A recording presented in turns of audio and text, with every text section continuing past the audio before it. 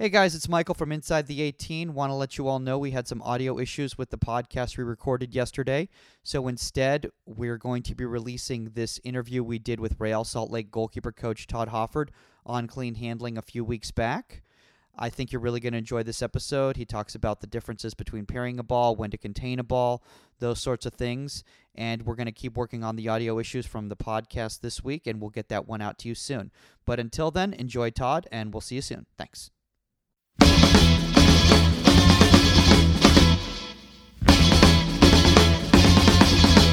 Welcome to Inside the 18. I'm Michael Magid. With me is no Patrick McLean, no Omar Zini, no Trevor Stiles. None of all the favorites that you guys have loved for the last few months. But we do have a returning guest who was able to volunteer his time in the middle of his daughter's room to talk some goalkeeping with us. We got Todd Hofford from Real Salt Lake. Todd, what's up, man? Hey, how are you? Thanks for having me on. Dude, I'm excited. Every time we have you on, we always learn so much. You're such a wealth of knowledge when it comes to goalkeeping, and also apparently a wealth of knowledge into how to rebuild a basement. How's that going? It's going. The biggest problem is just trying to find the time. You know, in and around the MLS season, especially this time of year, sometimes the basement gets put on the back burner because there's other things that are more important. But it's getting there. You know, I'm a little bit of a handyman. I enjoy it. It's kind of my escape away from things. So I get down there and beat up on some stuff, build some things, and listen to some heavy metal. So it's just a little getaway. You got heavy metal going on while you're about. Do you have heavy metal playing at the RSL goalkeeper training sessions? Unfortunately, no. If I had my way, I definitely would. I'd always have a little Queen, a little Metallica, something along those lines banging in the background. What would the guys want, like Ochoa and putting on stuff like hip hop or something like that going on? Yeah. With this young generation, you never know what they might want to have on. But I think Nicky and I would definitely take. Nicky's a little bit of a music aficionado, so he'd play like a wide variety of different music. But the younger guys, they definitely want all the hip hop and all that. Oh, that's right. That's like a big thing in his life, right? Like his music. Music's like a huge thing in his life. We need to talk to him about that sometime after. Well, I know he's a little busy right now, finishing his playing career, which has been like 20 years or something like that. Yeah. It's incredible. I mean, and he's done really, really well. He manages his body just incredibly. So it makes my job very easy. Yeah. Well, speaking of your job, before we get to that, I want to just thank all the people out there who've been reviewing, and subscribing to the show. We're getting close to 100 reviews right now, which is absolutely phenomenal. And honestly, a lot of the episodes that have been really highly ranked are like the ones with Todd Hofford, for instance, because they see Todd and they say, hey, there's like Nick Raimondo right there, but who's this other guy? We don't know who this guy is, but he seems to know a lot about goalkeeping. We want to see this guy back. So people have been saying good things about you, man, and they've been checking out your sessions online and all that. And it's awesome with the goalkeeper union how we just all kind of connect, and we're all willing to share, or at least the good ones are willing to share their information and give it back to others. Well, I appreciate it. It's I try not to make the position very, very difficult. I try to make it as easy as possible. It's something that I enjoy doing, and I believe in it, and thankfully some of the guys that work with me, they believe in it too. Yeah, I mean, and that's really what it's all about. So, really quickly, let's kind of go into today's topic. Today's topic basically was going to be clean handling. And the reason I wanted to have Todd on here is because I think it was back in February, we went to an MLS preseason session that you did. And both Omar and I were just blown away at how simple and clean it was. Even with these big-time pros, you were out there and you were keeping things simple. And a lot of times out there, people have been asking us, they're like, what are the best sessions we can do for handling? And, how do we keep things simple? And do you have to make things so complicated the higher levels you go? And because we've been getting so many listener questions on this, I was like, you know what? We just need to devote a whole topic to this one day. And honestly, it's such a monster topic. I don't even know if an hour is enough time to talk about handling. But I think we might as well just try to give it a shot. So first off, let's just start off with the very simple basics for people out there, maybe some parents listening who might not be familiar with goalkeeping as much as us goalkeeping nerds. What is clean handling as opposed to like dirty handling? Yeah. I think for me, it's kind of becoming a lost art.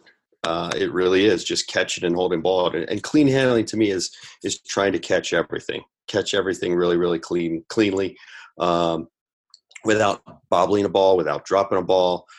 For me, I look at it like this: if you're parrying a ball down to try to catch it again, you've essentially made 2 saves. Well, if you've made 1 and now you bobble it, there's another opportunity for the opponent to score. So if you're able to hold it in one clean save, and a lot of that I think revolves around being very, very technically clean, having good hand shape, having good body shape. There's a lot of things that kind of go into that. But at the end of the day, can you hold the ball and give the opponent a lot less opportunities? I like the fact that you brought up as can becoming a lost art, because in a lot of people, they say, well, it's the ball. It's the ball's just, it's changing so much. And I'm sure you will attest a lot of it does have to do with the ball and the physics of the ball and the way the ball apparently makes moves now, that it knuckles the way it never used to and everything like that. But do you find that, especially even at the professional level, do you find that as a valid excuse, or do you think that's just an excuse? I think it is a valid point. The ball has definitely changed from the time that, when I was growing up, it was a very heavy, dense ball to now, I think it was probably starting a little bit before that Jabulani. We all remember the Jabulani that basically fell out of the sky. And the ball has definitely changed. The technology of the ball has changed. So it knuckles more, it's lighter, it's got a lot of spin on it. It all is to benefit the outfield player and to scoring goals. But that's not to say that our technique can't change a little bit to adapt as that ball is changing, and I look at, just merely catching a ball. Back in the day, they used to teach the old fashioned W. Yeah. Well, you can't catch a ball in the W any longer because the technology of the ball has changed. So we've had to evolve our hand position. So instead of being the old-fashioned W this way, we've gotten our fingertips a little bit more on the top of the ball. So you're not really in a W shape in it, maybe a very, very minor W, but you're just trying to get more of your hands behind the ball, and you're trying to catch it with more of a contour. I look at it as, trying to keep your wrist straight. So if you got a bend in your wrist, all of a sudden now you become weak, just like a 2x4. If it's or something that's bent or broken, it loses its strength. Or if we can keep a straighter wrist, now our fingers are going to be more on top of the ball. All right, and now we've got strength in that hand. So that's kind of the way that I teach it and look at it. I want to talk about that. I want to talk about wrist strength for a second. And I think that's something that's lost a lot of times. And I work on this with my goalkeepers all the time, is that forearm strength and that wrist strength. Because if you have weak wrists, you're going to have trouble handling a ball with pace, right? Yeah, absolutely. Because every time the ball kind of hits your hands, if you have a weak wrist, it's going to constantly kind of tilt backwards. And again, that gives that break in that wrist. Yeah, because you really don't want. And I so many times, like I'll be like at the gym and I'll see like some of my older goalkeepers, and I'll see them, just like doing like bench press or whatever, or doing curls and stuff like that. And I'm like, you know what? Maybe that's not where you should be spending all your time. I mean, I know there are other things in the world other than just goalkeeping, and there's other tasks that I'm sure you're performing that you'd like to use those muscles for. But honestly, like I think that it's something that kids need to really recognize. And so what things are there any things you do at the professional level to help with wrist strength? Like, do you do med ball work, or do you do like forearm strength work with like the ropes or that sort of stuff? Yeah, we will occasionally look at or work with like the medicine balls. I particularly like the quick goal medicine ball, not the ones you find in like the big gyms that are like the size, a foot round or anything like that. But the quick goal one is a great one because it's actually the size and feel of a size 5 ball. And it looks exactly like one, only it's got a little bit of weight to it. So I like to utilize those, not on a daily basis, but every once in a while just to kind of, throw them in there. I'm also a proponent at the younger levels of a wide variety of size balls. So like tennis balls, size 4, size 3s, the little jugglers, because if you try to catch a juggler ball with the old-fashioned W, it's hitting you in the nose. Yeah. You really got to make sure you're getting your hands behind the ball. So I like to use a lot of those different things, and throwing in the medicine ball, throwing in a tennis ball, throwing in, like I said, the juggler balls, the size 3s, the size 4s, as well as a size 5 if it's age appropriate.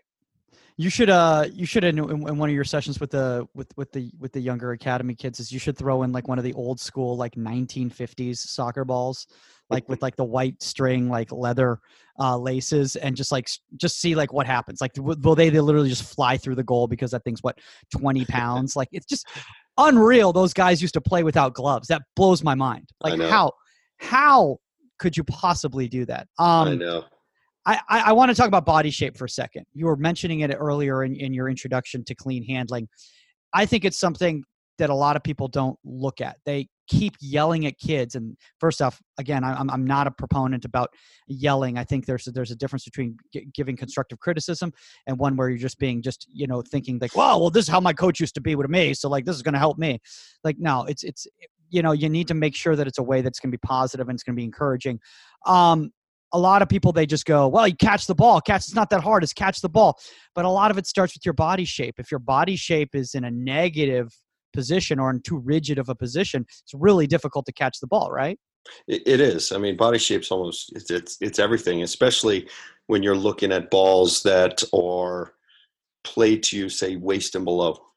Your body shape is critical. I was just working with a young player the other day, not part of RSL, just, on the side, some friends of mine, working with him, and he was having some difficulty with kind of that low shot right at his feet, and going into that front smother, and his body shape was very up and down as he would try to collect it, and the ball just kept either popping up above his head or bouncing straight back to me. And I was trying to explain to him, it's all about geometry. The angle of your body shape has got to be up over top of that ball. So if you do mishandle it, your body shape is going to put that ball back down in front of you on the floor. Now you're in control of it.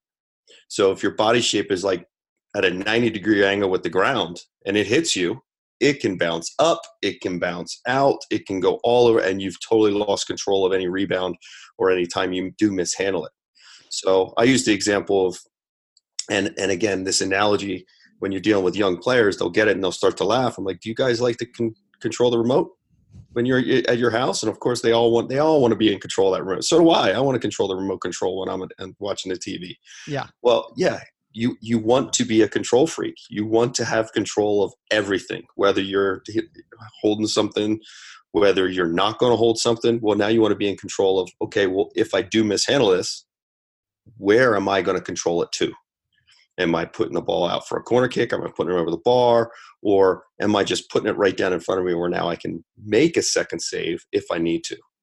So you're saying, not to interrupt you or anything like that, but you're trying to say is that steering is part of handling, because a lot of people look at it as two different art forms. They say, oh, well, steering the ball, that's a last second decision, as opposed to you're saying that that's actually part of handling. It's part, in my opinion, yeah, because yes, in an ideal situation, I want to be able to catch that ball regardless if it's shot low on the floor, if it's shot at my face, wherever it is. I want to be able to hold it in one save if I can.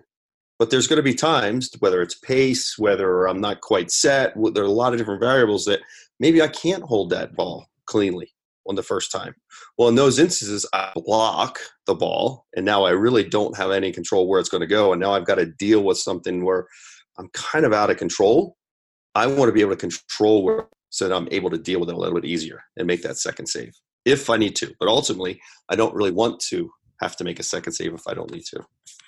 I mean, that makes perfect sense. I mean, why would you want to have to do more work? Although for whatever reason, a lot of people do, because it looks more exciting, and they go like, look at everybody see it. And I'm just like, I mean, look, there's guys in MLS who I'm like, I'm kind of convinced like they want to make that second to third save just because it looks good.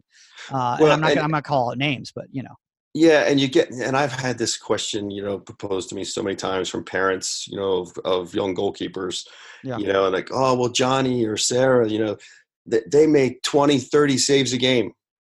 And I'll kind of start laughing, and they'll be like, well, what do you mean? I'm like, well, Johnny or Sarah is probably a terrible goalkeeper.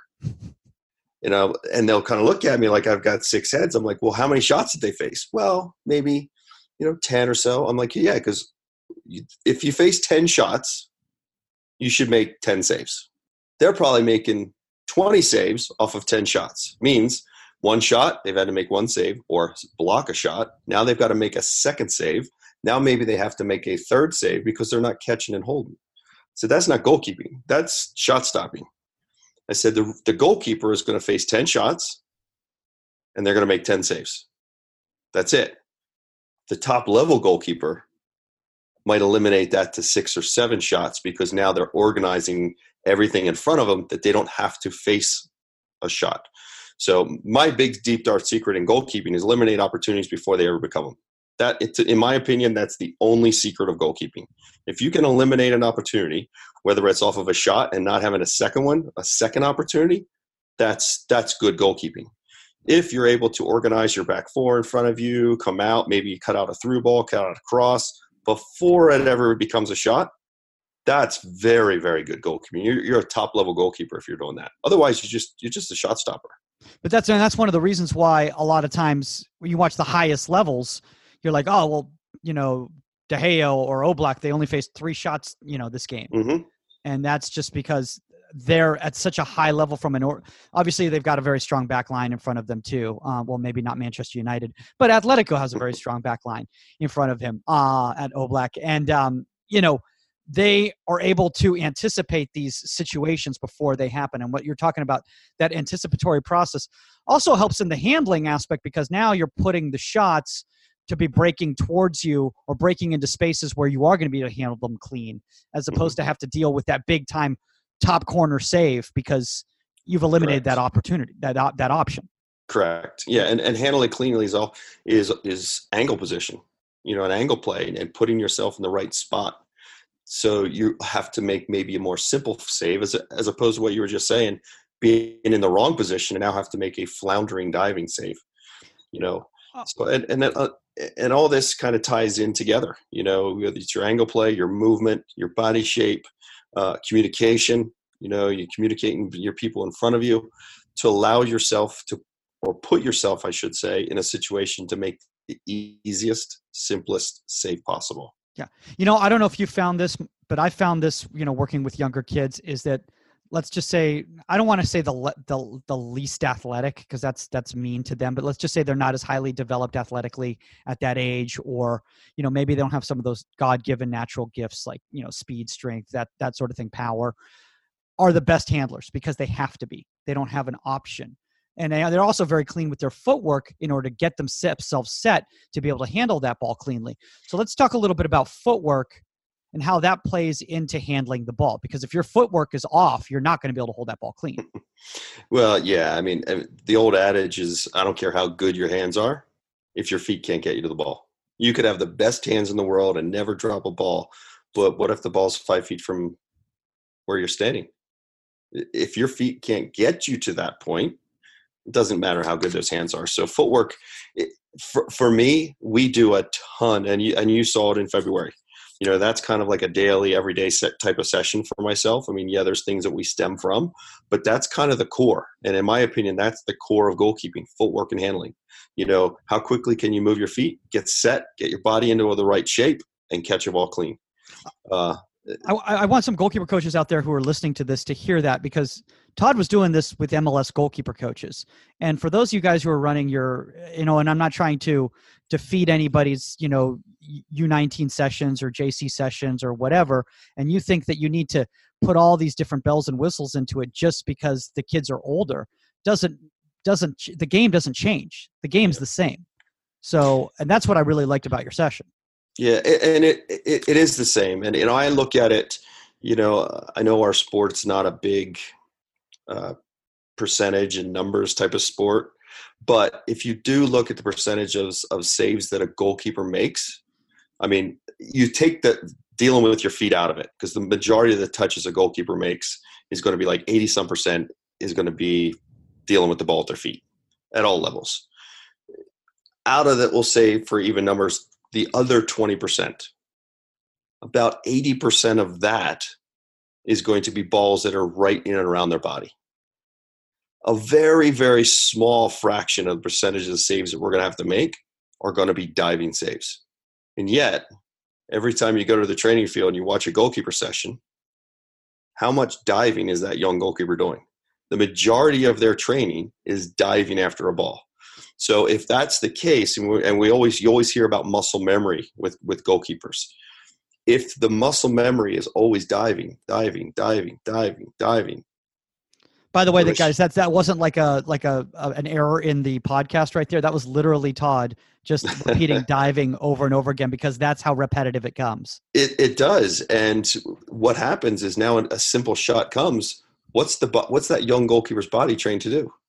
Dive. As opposed to what we were talking about earlier, just move your feet, and catch the ball, and you're still remaining on your feet. So I think and again, I'm not trying to say we don't do diving in our sessions. Yes, we have to do diving, but I see way too many times at the youth level, and I'll go ask goalkeepers all the time, like, how much diving do you guys do in your training? Oh, we do a lot. Okay. Well, how much diving do you do in your games? Not too many times. Okay. Well, does that make sense then? Shouldn't you be the higher percentage of saves that you make, which is going to be in and around your body? Shouldn't that be the majority amount of training you're doing in the training field, as opposed to the opposite?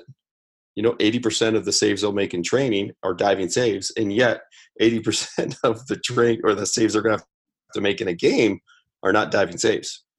No. So it doesn't seem to match up. And I think if I could say anything to a lot of young goalkeeper coaches out there, don't stress so much on the diving aspect.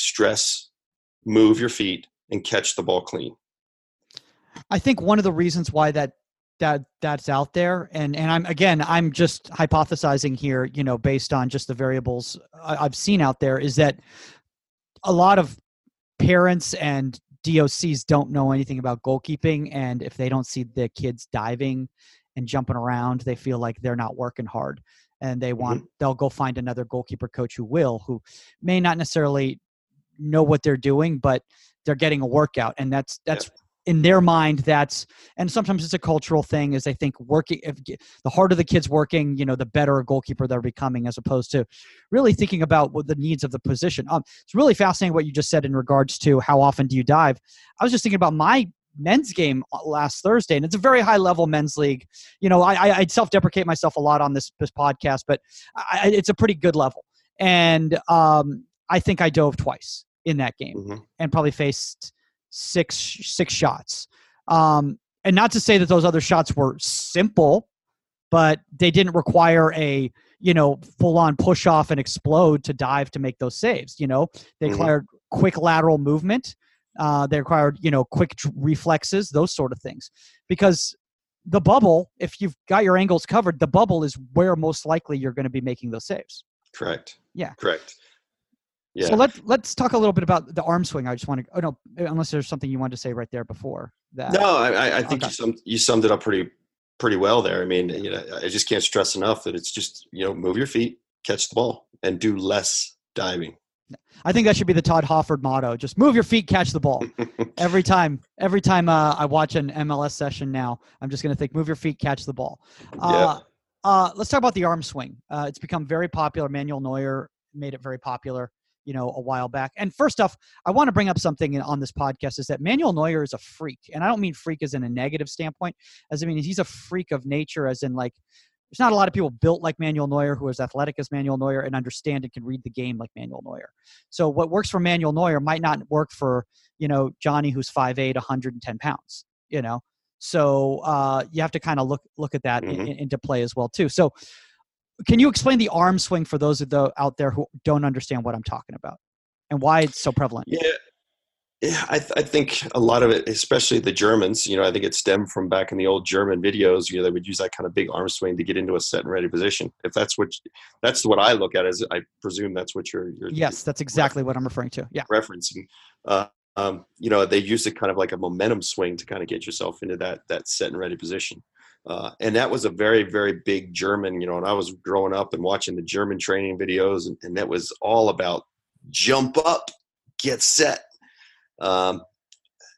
It's to each his own. Would I necessarily teach that? Probably not.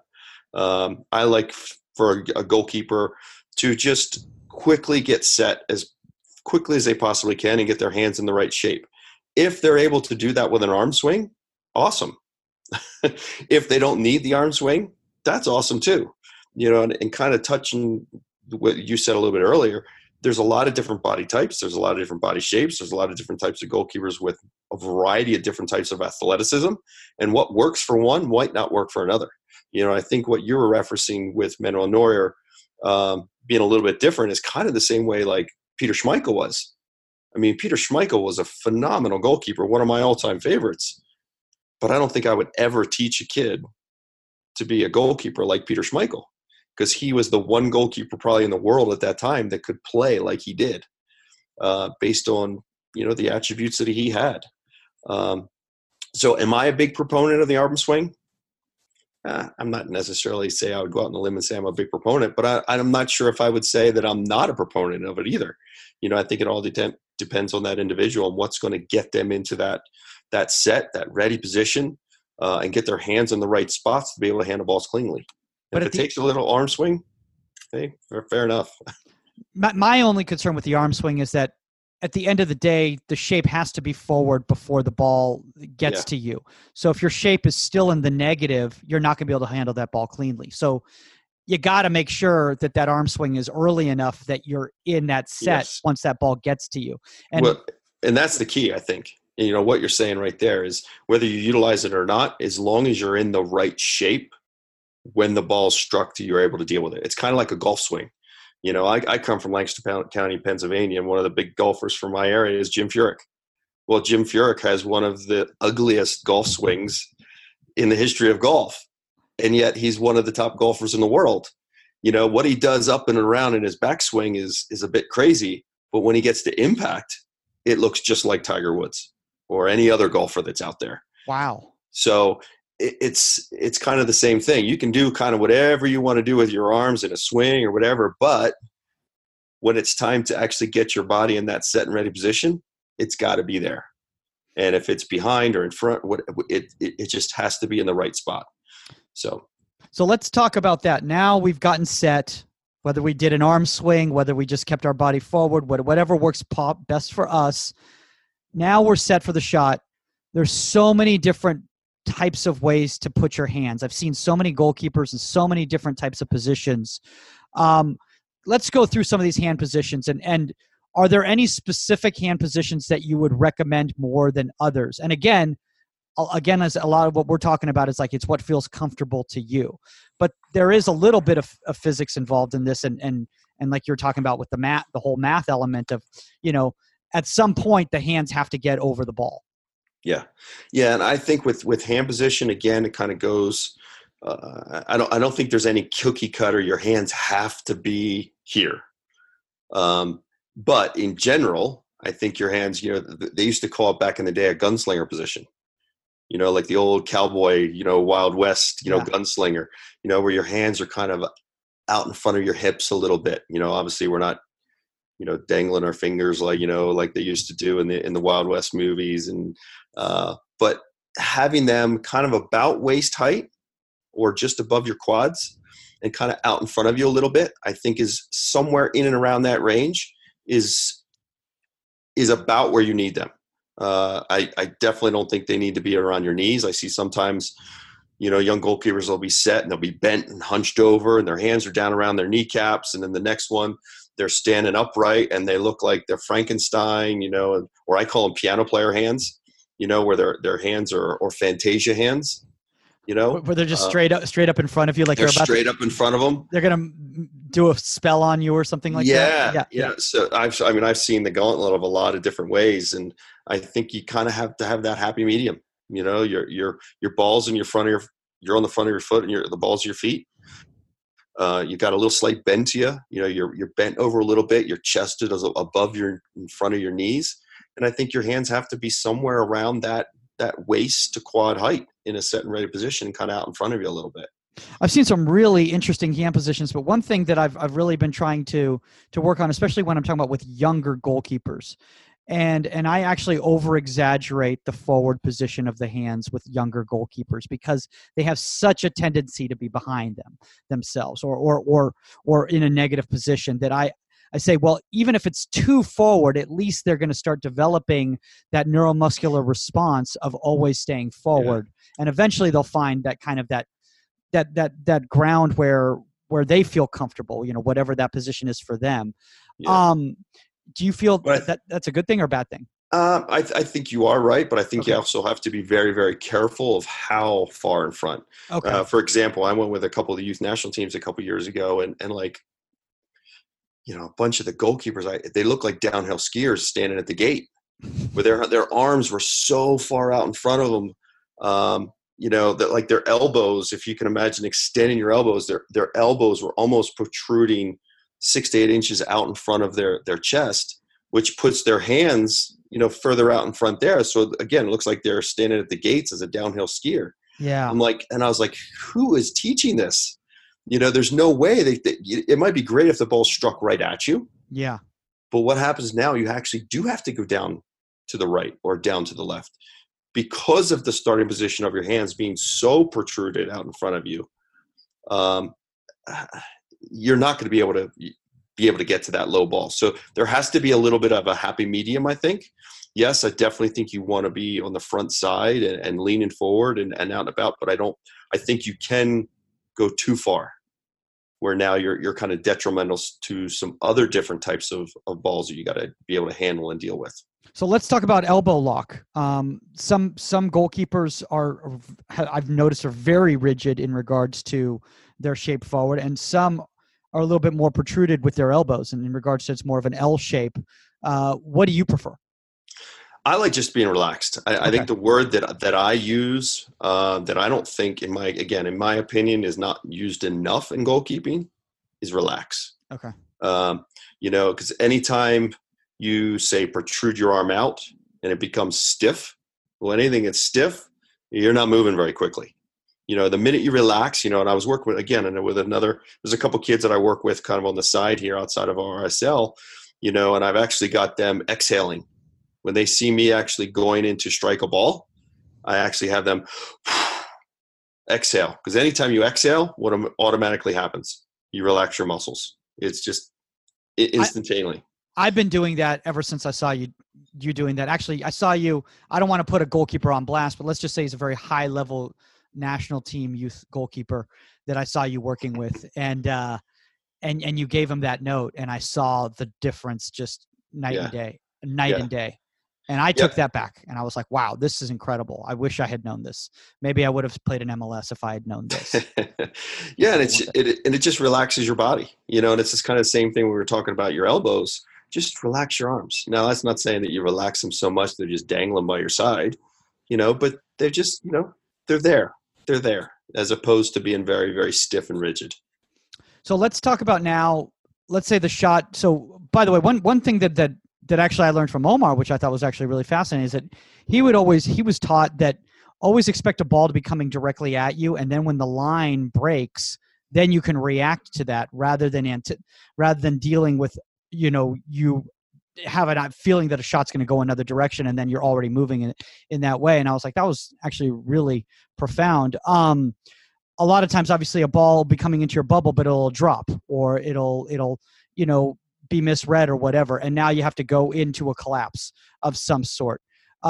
What's your advice to handle balls cleanly in a collapse? Because a lot of goalkeepers have trouble handling the ball in the collapse. They either push the ball away, or they slap it down, or it bounces off them, and they give up that second ball goal, which my favorite is that all the youth coaches, they always go like, man, you just catch the ball. And then the parents go like, well, at least he made the save, which is always my favorite part. Yeah. Well, I think that goes with the trend of today. The trend is blocking, and that seems to be the big thing these days, just blocking balls, as opposed to making that simple save. So with a collapse, I always look at it like this. You have to be able to collapse dive before you can ever power dive. So you got to be able to make that simple save, because if you're unable to collapse, which is getting your body in the right shape, getting your hands in the right shape, getting your foot underneath you to just take that ball and absorb it down in a nice simple collapse dive. If you're unable to get your body into that shape, how can you ever get it in the shape where now I actually have to push and explode and go into the top corner? So I think the collapse is definitely something you got to master first. And I think at the youth level, doing it with a ball where it's not even served. I'm a big believer in, anytime you're struggling with something, strip away all the pressure. Well, a lot of the pressure for a young goalkeeper in dealing with the collapse is the serve, is actually catching the ball. Because what are they worried about most? Landing with the ball. So putting them in a situation where the ball's already in their hand, and now maybe it's starting from their knees, and they got to just, boom, put the ball down, break your fall. Now gently, let's get them up into a standing position. And now you're taking your step, boom, down, and now start to incrementally put the pressure back into it.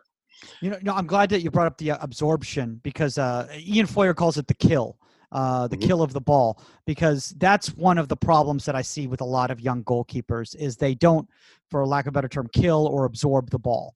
And because of that, the pace of the ball, I basically takes them over, overpowers them. And so now they're not in control of the ball, but the ball's in control of them. And that's when they flounder, and that's when they spill the ball. Yep. Well, and it's funny because I've done this over the last couple of years. If you're doing a session with some young kids, and the moms and dads are standing around, and I'll actually joke. I'm like, okay, dads, you listen. Moms, you turn away and don't listen to what I'm about to say, because I'll say, what's more important, you or the ball? The ball's more important than you are. And, all the moms are like, well, no, my little Johnny, my little Sarah, they're more important. No, The ball's more important, because if you take care of the ball and you do everything technically clean to take care of that ball, your body's automatically going to be safe, because part of our technique is keeping our body safe. So what Ian uses, which I'm going to steal, by the way, killing the ball, or what I was brought up on, use the ball to break your fall, which I like kill better. I like that terminology. I'm going to text Ian. I'm going to steal that from him. But that is the case. You let the ball has no feelings. It's not going to bleed. It's not going to scream. Use the ball to break your fall. That'll take all the pressure off. But I think you have to almost get that experience from that young goalkeeper and take that fear out of them, with not even have to take the pressure out. Don't worry about catching it. Just kill the ball first. Learn how to kill the ball. Take it down. Okay, now you're into a little collapse and you got to catch it. Now kill the ball. Okay, so once they've made contact with the ball and they're going down for the absorption of the ball or the kill of the ball, do you feel that it's better for a goalkeeper to extend that ball out, or to pocket that ball in, or tuck it in, as some goalkeeper coaches have been saying lately? I'm never one to are you talking like bring it into like what you call like the bread basket or whatever, in your midsection? Yeah. I'm not a big proponent of that. And here's the big reason why. If all of a sudden I catch it and I bring it into my stomach, and now I go to land, what am I landing on? I'm landing on my shoulder, my hip, my sides. Well, what's taking the brunt of that momentum? My hip, my shoulder, whatever. Something's going to give. So it goes back to what I said earlier. That ball has no feelings. The ball is not going to bleed. It's not going to scream. It's not going to get injured. Well, let the ball take the brunt of that momentum, your body weight, all that kind of thing coming down. So you're a big proponent of taking that, essentially the shoot of the hands towards the ball, and letting that motion stop. And basically the same thing as with the clean handle on your feet, you still have that buffer zone that's stopping. Okay. And then if the ball spills, it ends up going into the breadbasket anyway. Yes. Yeah. Your body, your hand shape, is going to, funnel it into your chest, your midsection, whatever. But as well, now you're actually catching the ball with three hands, because the ground is going to be your third hand. Yeah. So I don't know about you, but I'd rather catch with three hands than two.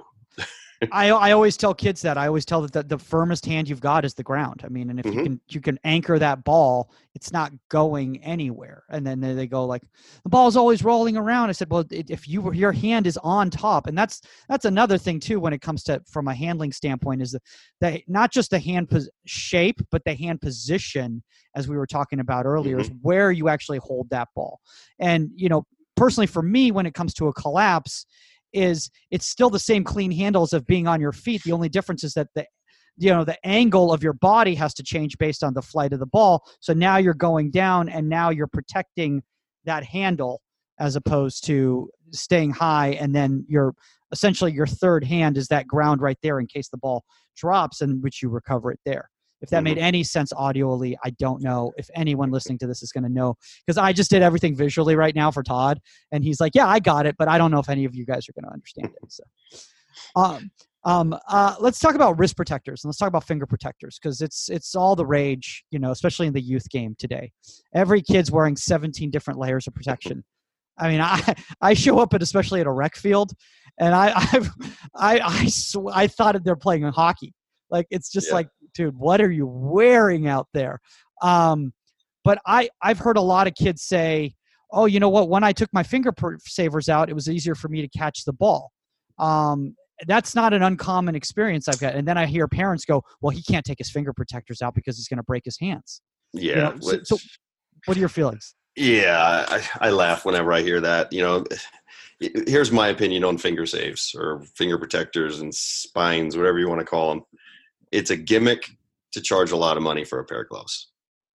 It's especially at the young ages. I mean, in all my pro years, I knew one goalkeeper that actually wore the finger saves or the spines or whatever. The rest of them, even back in the day when they all looked like they were wearing them, they were specially made that didn't have them in them. Now the glove companies, now the glove companies have gotten smart and they're all removable. But back when they first came out, you couldn't remove them. So now you can actually, take them in and out. But a lot of the goalkeepers back in the day, they would have them specially made without them because nobody liked them. Like I said, I only knew one goalkeeper that actually liked having those spines in them. And especially in the youth level, I cringe every time I see a young goalkeeper with spines in their fingers and in their gloves. And for the biggest reason, you are unable to catch a ball. There's zero flexibility, especially for a young goalkeeper who doesn't have that finger strength to actually bend those fingers. So now they're essentially trying to catch a round ball with a straight, flat palm because they're unable to actually bend that glove. And then you wonder, why are they unable to catch? Well, they're unable to catch and hold balls because of those spines. So what you're actually thinking is going to be helping them, deal with injury or potential injury or whatever, is actually being more detrimental because now they actually are unable to hold the ball because of the gloves. So it's a big pet peeve of mine. I'm sponsored by Aviata, and they all have finger saves, spines, whatever you want to call them in.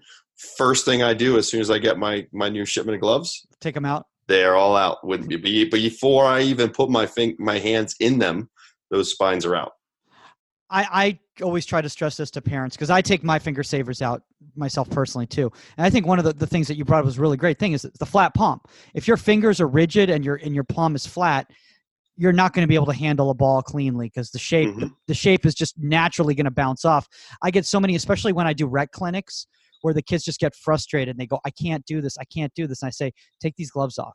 I said, no, I'm going to hurt my hand. First off, that's another thing too, is I think we need to remove that fear to kids that if they catch a ball without gloves on, that they're going to break their hands. Because a lot of them think if they don't have gloves on, they're going to get hurt. Yeah. Not understanding. At the end of the day, it's the hands that catch the ball, not the glove. Yeah. The gloves are there to help the cushioning and the protection. But one step further that I would even add to the spines is not away from just the pure handling. What if you have to box a ball? The whole thing with a box or punch or however you want to describe it, you're relying on a flat surface to punch the ball. Well, if you've got spines in there, you never have a flat surface. You always have a rounded surface. So now that ball can go who knows where once you actually make impact. At least without the spines in there, you're going to have the flat surface of your fist, the top of your fist, which is always going to be flat. Now you're actually going to make a good box and actually be able to direct where that box or punch is going to go. Plus, I think it hurts. I've tried boxing with the finger savers, and it actually hurts because the finger savers go into your hands. Yeah. I feel like I've got spikes in there or something. Well, and that little piece of plastic, as much as every mom and dad thinks it's going to really help their kid, if that ball's struck and it hits that little piece of plastic, isn't going to help all that much. But it's going to hurt your wallet a lot because they're going to charge a lot more money for them. Well, every finger injury I've had, and I've had quite a few finger injuries because I'm an idiot and I'm a goalkeeper and I do stupid things, has all been based on my hands were in improper shape when I made contact with the ball. Whether it was voluntary or involuntary, that's always been the case. Mm-hmm. And it's always been either because the ball knuckled and it moved and I ended up reacting and my hands weren't in position right, or just sloppiness on my part because I wasn't ready for a shot, those sorts of things. But But that all can be removed by just clean technique, clean technique, clean technique. And just right, but last thing I'm going to say before I go off my soapbox here is that sports, there's risk in sports. And if you don't want to get hurt, don't play sports, because there's risk in sports. But there's a risk crossing the street. So you gotta take that into consideration. All right, let's move away from this before we get 17,000 emails from parents about this topic. Let's talk about how much space there should be in the buffer zone between the body and the catch, because that's up to a lot of debate with some people. Some people say you need to have at least a foot. Some people say just 6 inches is enough. What are your feelings on this? Yeah, again, I don't know if you can put an exact amount, say, oh, it's got to be 6 inches away from your chest or whatever. I think it's just got to be a comfortable amount of distance.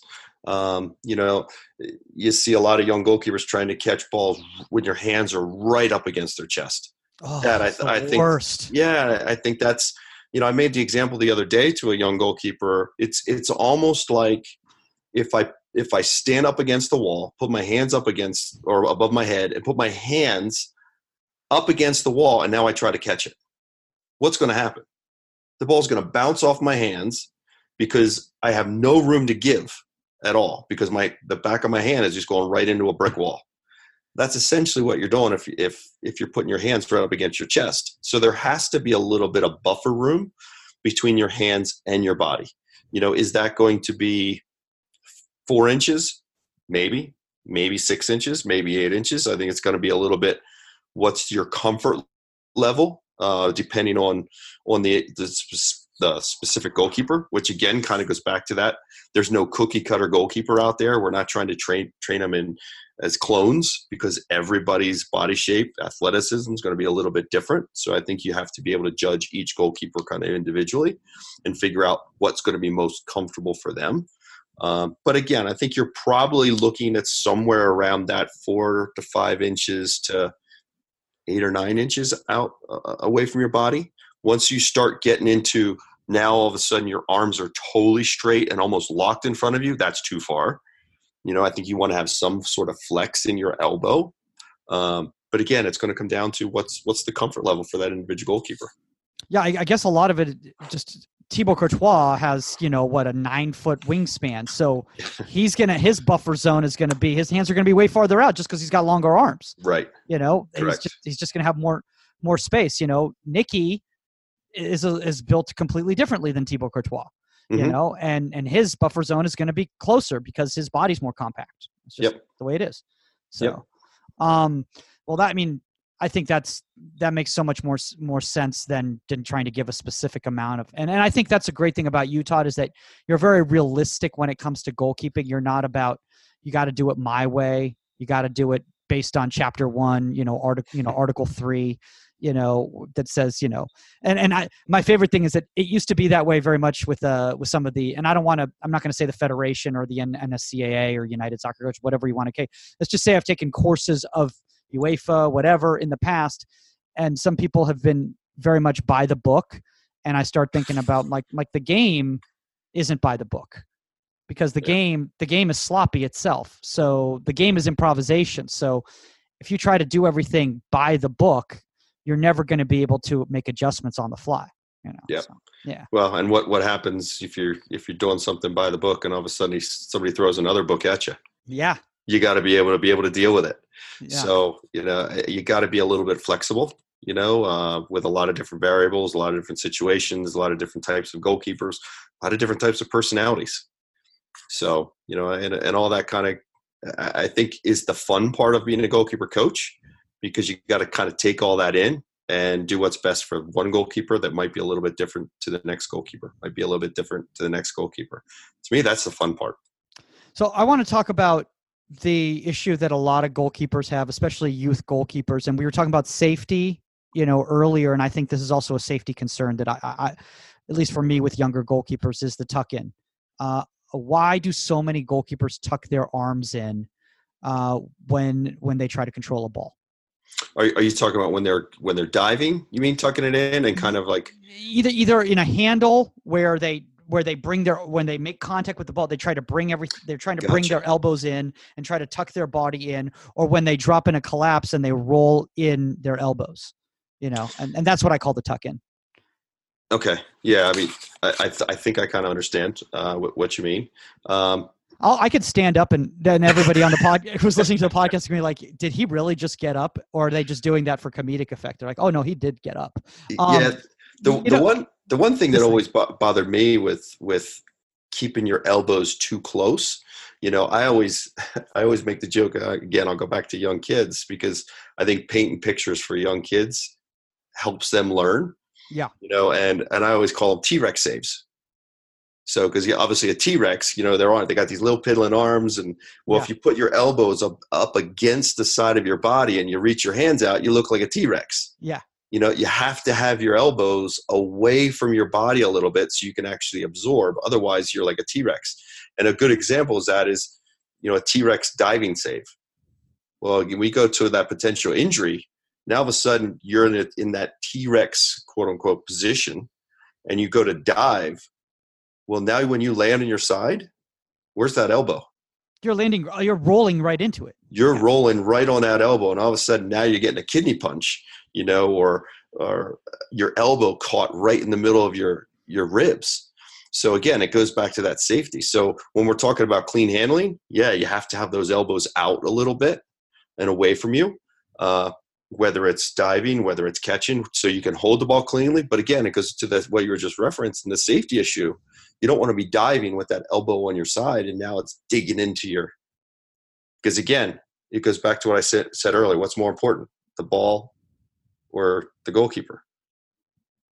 And it's the ball. It's the ball. But all of a sudden, now you dive in that T-Rex save, and now pain shoots through your body. Where does your mind start to think about? The pain shooting through your body. What does it forget about? What's secondary? The ball. And now the ball bobbles away because your mind's thinking about the pain. Where if you think about the ball first and you collect it and you come down properly, that pain doesn't shoot through your body. So it's kind of ties in together with being able to hold the ball clean and keeping your body safe. Yeah, this is something we didn't have actually in the rundown, but I kind of want to bring it up with you because it's something that I wish more young goalkeepers would watch, is that when they watch the professional level and they watch a professional handling session, how your goalkeepers handle shots with a lot of pace, but yet they're very clean with their containment and they're slow in their drop to contain the ball rather than trying to rush everything all at one motion. And kids, for some reason, seem to think the higher the pace, the faster they need to move. Yeah. The ball's already in their hand. Well, and I think it goes back to what we mentioned earlier about relaxed. Yeah. And I think you think, oh, hurry, make that save. Go, get it, go. Well, as soon as you start to hear that, what does your body start to do? It starts to tense up. And again, it should go the exact opposite. When you go to make a save, it should be exhale, relax, catch clean. And it's when you're catching it, if you go to absorb, say you're going into that front smother, I think you're 100% correct. You see kids go into that front smother, and it's like all of a sudden they kick their legs out, and whammo, they come flying down on the ground. No, stay on your feet. You scoop it up and absorb the ball down calmly, almost like that ball's like an egg. You would never launch yourself in midair and smash down on the ball, because now, again, you're prone to injury, because now all of a sudden that ball goes into your sternum, into your stomach, you lose your breath. Well, what's your mind thinking about? It's trying to breathe. What are you forgetting about? You're forgetting about that ball. What's more important? The ball's more important than you are. So it all kind of goes back to, you got to make sure you're technically clean to be able to deal with that ball. And if you have the ability to do that, your body stays safe. Yeah, it's amazing, because I feel like, and I want some young goalkeeper coaches out there to hear this, is that a lot of times if I see a kid and they come to me for the first time and they're just like 100 miles an hour at the very first service, I'm just like, okay, either they were in a training environment where they were basically, it was almost like they were playing in a video game and there was a time clock running down and they needed to go as fast as possible to get all the reps done in the amount of time possible, like they're doing CrossFit or something. Or no one ever told them in their head that the game if you move at that speed, then the game's going to move at that speed, and you don't want the game to move at that speed. You want the game to move at your speed, whatever your speed is, whatever your comfortable speed is. I think a lot of just mishandles is just because kids just get, and not even kids, but even adults, just they get ahead of themselves and they're moving faster than the game is actually moving. Mm-hmm. And the game is going to move fast, and we're not going to have the ability to really slow down the game. But what we do want to be able to slow down is when we're forced to react, how are we reacting to it? That's what we want to be very, very slow, and not slow. We want to be quick, but under control, and in a relaxed state, because now we're going to actually be able to hold a ball. We're going to be able to, if we do have to parry it wide, we're putting it in the right spot. And we're under control of our entire body, which is what we need. Yeah. Now, before we go, Todd, because I thank you first off for taking all this time. I mean, honestly, like we've almost been going an hour. I told everybody that's why we're just talking about handling in this episode, because this is a monster and it takes a while. And it sounds simple because it sounds like one of the easiest parts of goalkeeping, but there's a lot to it. So before we go, for our audience here, there's a lot of them are parents, who are just learning the game, or younger goalkeeper coaches who are trying to expand their understanding. Can you kind of walk us through a simple handling session you can do with your keepers at any level? Yeah, I mean, probably the simplest one that I can talk about is, I call it box work. We do a lot of box work. So if you can imagine like a 3x3 box, and you might, typically I'll put the goalkeeper inside the box, and we'll start off with simple volleys inside the box, and just volleys right into them. Not a physical box, not like an actual cardboard box. Not a cardboard box. Okay. Like a box. Just making sure the audience gets what you mean by that. Set out cones on the ground. Okay. Maybe a 3x3 box. Okay. And it could be get outside the box and come right back in, or get 1 foot outside the box, 1 foot stays in the box. Boom. Out, in, volley. Out, in, volley. The other side. It could be forward out of the box, backwards into the middle, backwards out of the box, get forward into the. So you're working on all 4 sides. You're getting in, you're getting out, but always to a simple volley. So that once they get out of the box, they got to come right back in it. Okay, now it can be, all right, you go up to the top corner. So you're going forward on an angle and back into the box. Volley. And again, you can change your service. It doesn't always have to be a volley. It can be a half volley. It can be what we call a skitter, which is that little half volley right along the floor. It can be a dipping ball that bounces in front of you. You can do a wide variety of different services. But you could have literally 4 cones, 1 ball, and do 20, 30 different exercises just within that box. Wow, that's amazing. There's times where I'll put numbers on the box, 1, 2, 3, or 4. So now they have to react to an auditory signal. I'll say, 2. Now they've got to get to the number 2 cone, back to the middle, volley or dipping ball, whatever. So now you're getting a little bit of that reaction type of thing. It could be get around the corner, not always just to it, get around it. It could be, all right, odds. Now you got to touch each odd number cone, get back to the middle, volley. Simple little things like that. But it's all revolved around handling and simple handling. And I put them in a 3x3 box because basically that's the little buffer zone in and around your body that we always want to be clean on. So it's really simple. Good point. And this is completely away from a goal, right? You can have a goal behind you, but oftentimes 9 times out of 10, I don't even do that. I'll actually set that up on the side with Nikki or Andrew or David or whoever off on the side away from the actual goal. You can use it and you can do it in front of the goal if you really like, but you certainly don't need to. In fact, I think if I recall, we did something very similar to that when you were in Tucson, and we were off to the side of the goal. Yeah. No, you were off to the side of the goal. And I can't stress that enough to younger goalkeeper coaches out there or to parents out there who get upset when they see their goalkeeper coach, working with their goalkeeper, outside of the goal. Again, I can't say this more times on this podcast. The goalkeeper doesn't play in the goal. We physically are not inside the goal. In fact, if your goalkeeper's in the goal, then you need to find another goalkeeper coach because that We got bigger issues. Yeah, we got some bigger issues. All right, Todd. Well, thanks for taking the time.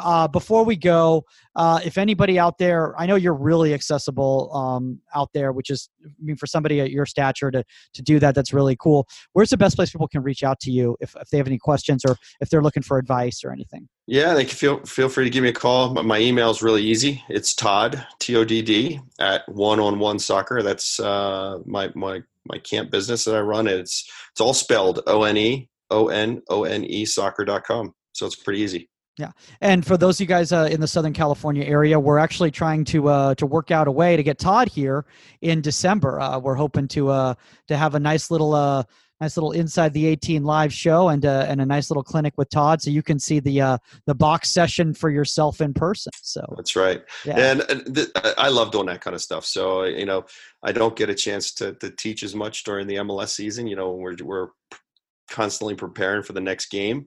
But I truly enjoy the teaching aspect of it. And I look forward to the opportunity coming out there, or anybody else has any other areas around the country that want me to come during the off season. I'm always more than willing. Yeah. Reach out to Todd. I mean, he's down to go anywhere, probably somewhere warm during the off season. It would probably be what he wants.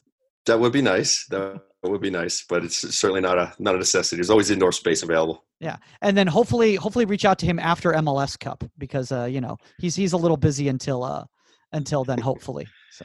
Let's hope so. We got another big one on Wednesday, so we got to get through Wednesday before we even start thinking about the next one. What are you guys in for right now?